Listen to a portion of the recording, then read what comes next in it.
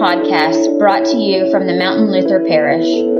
Today's word of the Lord will be shared by Pastor Jason or Pastor Jess Felici.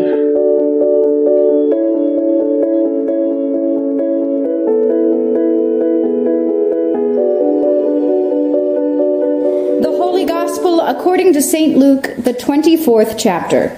But on the first day of the week, at early dawn, they came to the tomb, taking the spices that they had prepared. They found the stone rolled away from the tomb, but when they went in, they did not find the body. While they were perplexed about this, suddenly two men in dazzling clothes stood beside them, and the women were terrified and bowed their faces to the ground. But the men said to them, "Why do you look for the living among the dead? He is not here, but has risen. Remember how he told you while he was still in Galilee that the Son of Man must be handed over to sinners and be crucified, and on the third day rise again." Then they remembered his words, and returning from the tomb, they told all this to the 11 and to all the rest. Now it was Mary Magdalene, Joanna, Mary the mother of James, and the other women with them who told this to the apostles. But these words seemed to them an idle tale, and they did not believe them. So Peter got up and he ran to the tomb. Stooping and looking in, he saw the linen cloths by themselves, and then he went home amazed at what had happened. This is the gospel of our Lord. So throughout the season of Lent, we gathered for our midweek services by studying different kinds of prayer, different ways to pray. I thought we'd take advantage of that this morning. So instead of the normal prayer that I pray before a sermon, I'm going to invite you into the prayer. I'm going to invite you to join me in singing some hallelujahs in a tune that maybe isn't one that you've ever heard in church before. But there's a Lutheran artist named Rachel Kurtz who took this song, one that I'm sure you know, written by Leonard Cohen, and changed the lyrics. And they seem like such a perfect prayer for Easter Sunday. And so I'd like to invite you to join me for the chorus of this song, so that these hallelujahs can carry us into a place where we might hear the good news of Jesus Christ. Let us pray.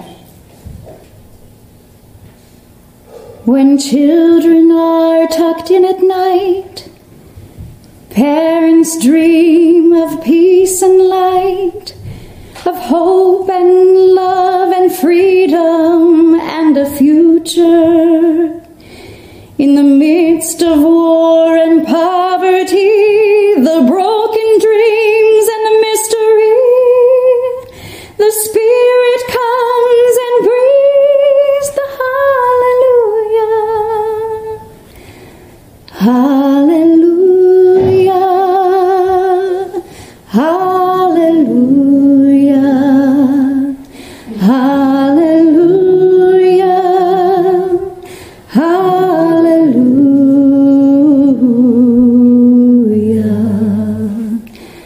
Alone and broken on the cross, your followers thinking all was lost, they scattered aimless like they never knew you. We know that we are broken too, denying that we follow you. It's a cold and it's a broken hallelujah. Hallelujah. Hallelujah. Hallelujah.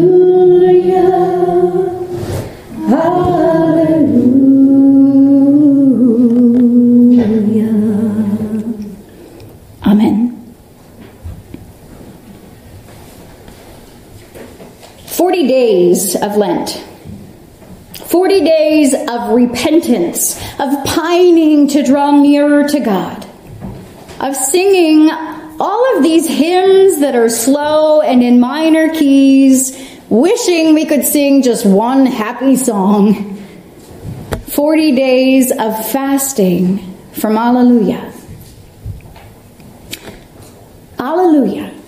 It means God be praised. It's the kind of thing that pours out of us when good news permeates down to the core of our being. When we wait with bated breath and finally receive the news that a loved one's cancer is in remission. When we see the first flutter of a heartbeat on the ultrasound. When we witness the scanner chiming out into the silence of late night, telling of a horrible accident on the mountain. To be met by a phone call, and we hear that our child is okay. Hallelujah. God be praised. But the hallelujah, it rarely means the same thing if it doesn't rise out of a place of despair. Just like taking a candle out under the noon sun and expecting it to cast light on something is different from striking a match and lighting a candle at midnight and watching as the darkness of your room illuminates.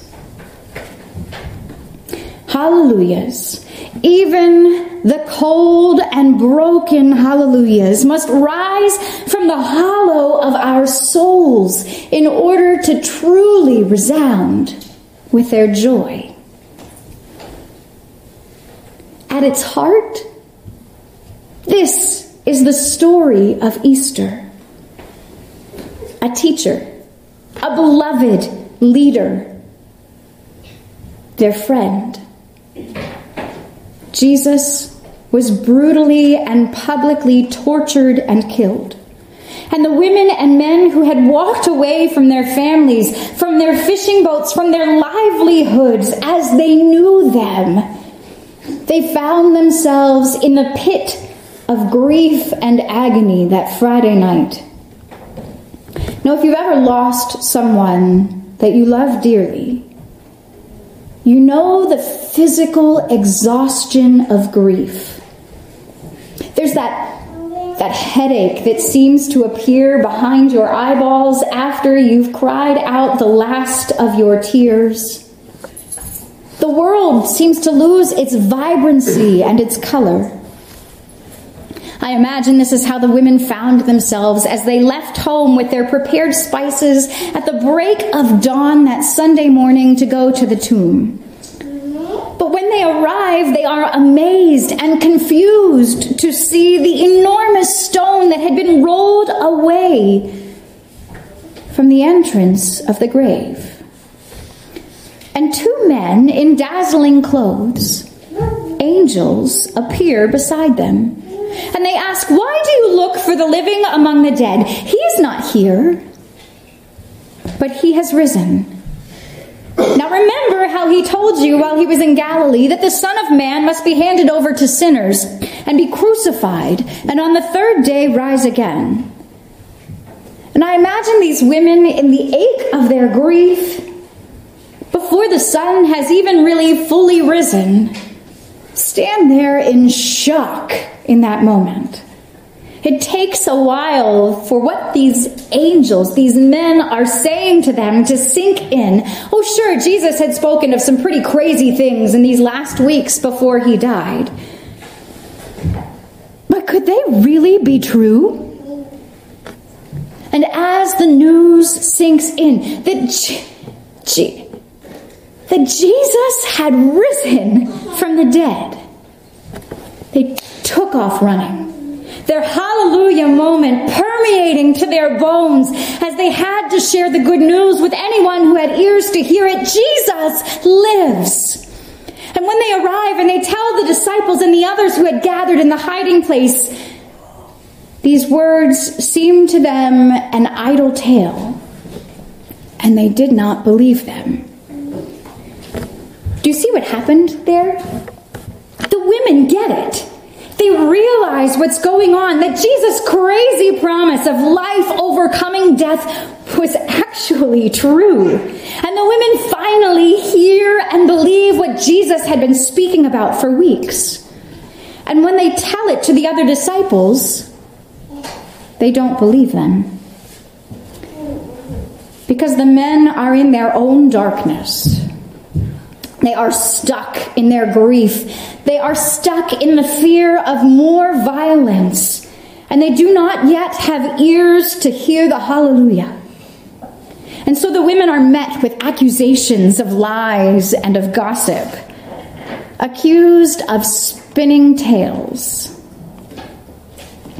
It was only once Peter ran to the tomb himself and saw the linen cloths with his own eyes that he believed, amazed at what had happened. It was only then that the contagion of the hallelujah could reach him to his core. These first witnesses, these first hearers of the good news of Jesus' resurrection were filled with doubt and confusion. They were lost in their darkness. Sure, they'd heard about its coming, but they couldn't wrap their brains around it once it was there. The story had to be told and witnessed and experienced, and only then could the hallelujah sink in. You know, Jesus is still speaking to us today. But so often we don't hear it. Sure, we know the story. We've been coming to church for years. We've been sitting in these pews on Easter Sunday for the same service for decades. But I think that we've become so afraid of entering the darkness that the joy of the hallelujahs around us can't touch us. Our news is riddled with stories of violence. There are terrorists overseas and on our own soil. There are Christians who are persecuted, executed for their faith in Christ. But we stay on the outskirts of the darkness. Instead, we allow the political shenanigans of our time to become our distraction, to keep us from any depth of experience. I think that we live in a sort of self-induced twilight, where the light of Christ has but little visible impact on the darkness around us. We entertain talk about building walls, about keeping others' darkness at bay so that it cannot touch us, all the while gathering in this holy week to tell the story of a God who gave his own life to save us, a God who enters into the darkest of all darkness for the sake of humanity, so that the sweet refrain of hallelujah might burst into the scene with its blinding light. The story of Easter is our story. It is more than just a story of rising from grief. It is the story of a Savior who enters into the depths of hell to shed light into the darkest corners of the world. It is an invitation for us to enter boldly into the world's darkness so that hallelujahs may be sung. Even in the face of devastation, the resurrection of Christ gives us the strength to proclaim, God be praised.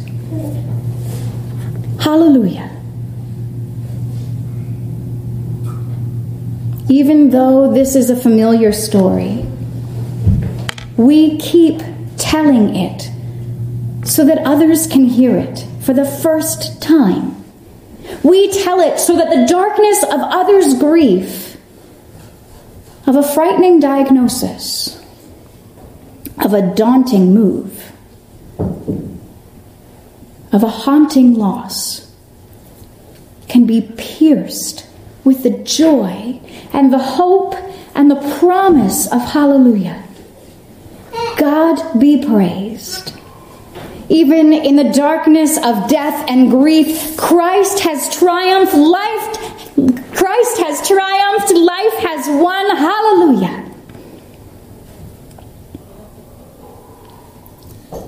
Peace to the broken-hearted ones, the captives and the prisoners. In our shame, our doubt, our fears, God's calling to ya. Oh, love, it has its victory march, proclaiming peace to those far off. And with grateful hearts we raise the hallelujah. Hallelujah. Hallelujah. Hallelujah. Hallelujah.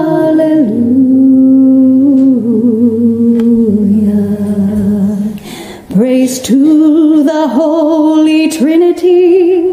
The Lamb has come, we are set free, and joyfully we raise the hallelujah. To the Father, Son, and the Holy Dove, we join our hands under God's love and raise our voices singing hallelujah. Hallelujah.